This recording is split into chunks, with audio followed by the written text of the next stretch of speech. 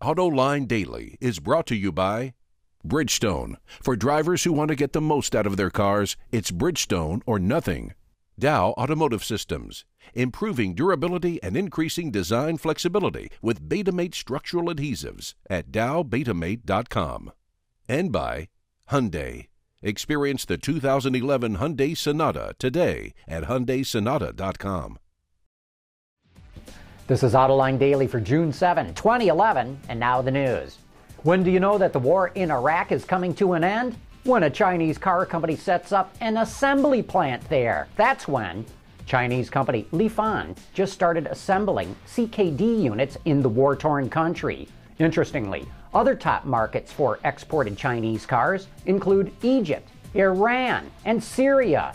By opening the plant in Iraq, Lifan has gone where no established automakers have dared to venture. Apparently unafraid of sectarian turmoil and political instability, Lifan's plant in Iraq joins other similar facilities in Vietnam, Russia, and Ethiopia, assembling Chinese-made components into whole cars for local sale. Well, Dan Akerson is at it again. GM's head honcho is an outspoken leader, but like Vice President Joe Biden, he's getting a bit of a reputation for putting his foot in his mouth. Late last year, he attacked the Mercedes-Benz C-Class, calling it average, like a C student. More recently, the Big A set his sights on the Prius, branding Toyota's popular hybrid a geek-mobile. Now, the company's crosstown luxury rival, Lincoln, is taking the heat. According to the Detroit News, Akerson said, and I quote, "They are trying like hell to resurrect Lincoln. Well, I might as well tell you, you might as well sprinkle holy water. It's over." Ouch, them's fighting words. Look, it's always fun to hear what executives really think, but I don't think GM is doing well enough to start trash-talking the competition. Things are off to a rocky start between Geely and Volvo after the Chinese company acquired Volvo from Ford.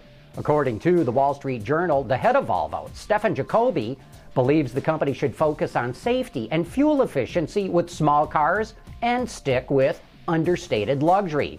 But his new boss, the head of Geely, Li Shufu, thinks Volvo needs to charge upscale to compete with BMW, Mercedes, and Lexus.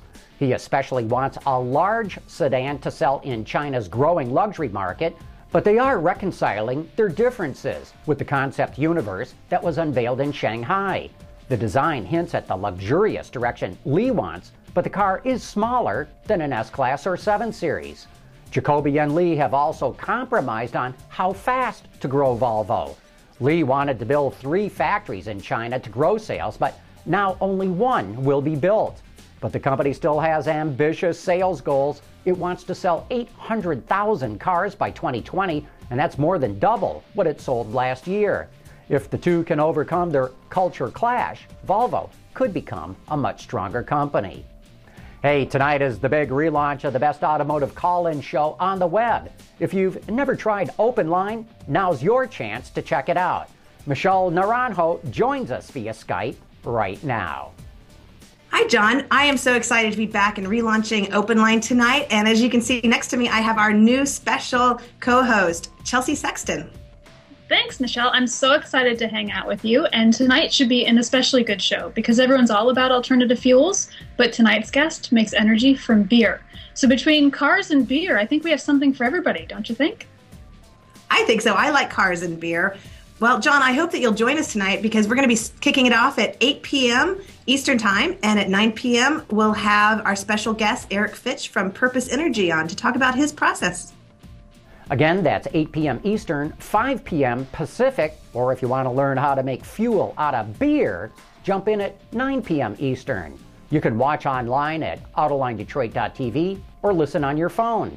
The call-in number is 712-432-0900, and the PIN is 911633.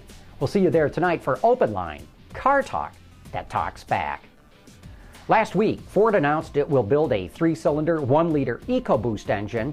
We pleaded, cajoled, and begged Ford to give us some sort of artwork to show what this engine is all about, and they finally relented.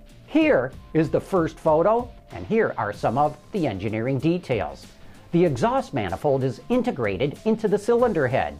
That eliminates enough nuts and bolts and gasket to reduce the weight of the head by 2 pounds. It also has an offset crank so that in the exhaust stroke, the connecting arm is in a directly vertical position, which reduces friction and piston side loads. The engine first appeared in the Star concept car shown at the Beijing Auto Show, and we estimate that this 3-cylinder engine, which does not use a balance shaft, will produce about 120 horsepower and 112 pound-feet of torque, and it may deliver 48 miles per gallon on the highway in a Ford Fiesta. That's 4.9 liters per 100 kilometers. And speaking of Ford, the company's chairman, Bill Ford, said that whoever is going to replace CEO Alan Mulally is going to come from within the company. So every day this week, I'm presenting the candidates who I think are the most likely to be in the running. And I'll announce who's going to become the next CEO, I think, on Friday's show. Yesterday, we zeroed in on the oldest guy in the running, Louis Booth. Today, let's look at the youngest. Joe Heinrichs, an electrical engineer by training, actually started his career at General Motors. He spent that time in engineering and manufacturing, even becoming a plant manager. But he was certainly promising enough that General Motors sent him to Harvard to get his MBA as a GM fellow. At Ford, Heinrichs again climbed the ranks through the manufacturing organization. But he also spent time in logistics and later ran Ford's Automotive Components Holding Group, its collection of supplier companies. He ultimately rose to Group VP of Manufacturing and Labor, where he proved he can work well with the UAW. To give him overseas experience, Ford recently named him as President of Asia Pacific and Africa, as well as Chairman and CEO of Ford China. You know, nothing helps an executive get big promotions than delivering big growth to the company. And being in charge of markets like China and India is going to help Heinrichs deliver just that. But Heinrichs is only 43 years old. That means if he became CEO in another year or two, he could be in that position for nearly 20 years, and I think the board of directors may decide to let Heinrichs wait for another day. Hey, what's it like behind the wheel of BMW's awesome X5M? Find out after the break. What if we always settled for the first thing that came along?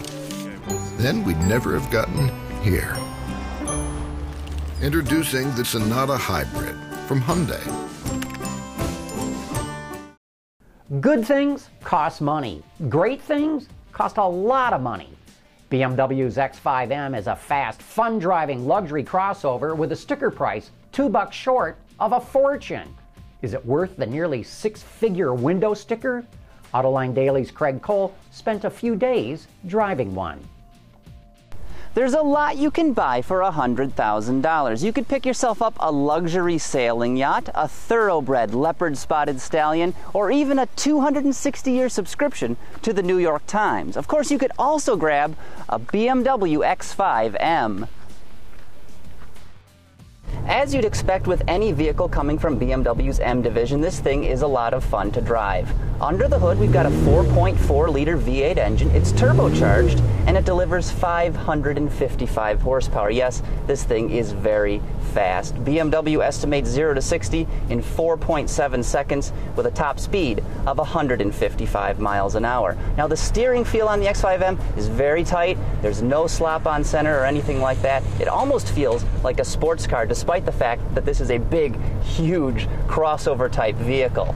Now, a couple of things that I don't like about it. Number one are the brakes. When you first apply them in the morning, you get this terrible squealing sound. And yes, I understand that's because it has special racing brake pads on it that resist fading, but still, that is not a noise you want on a vehicle costing 6 figures. Number two, the fuel economy. It's terrible. This thing stickers at 12 in the city, 17 on the highway. I think some ocean liners out there get better fuel economy. Despite these drawbacks, though, the X5M is still a blast to drive, and I wouldn't mind owning one. But for my money, I'd much rather have an M3 and put the rest in the bank. Thanks for that report, Craig. And that is today's report on the top news in the global automotive industry. Thanks for watching. We'll see you tomorrow.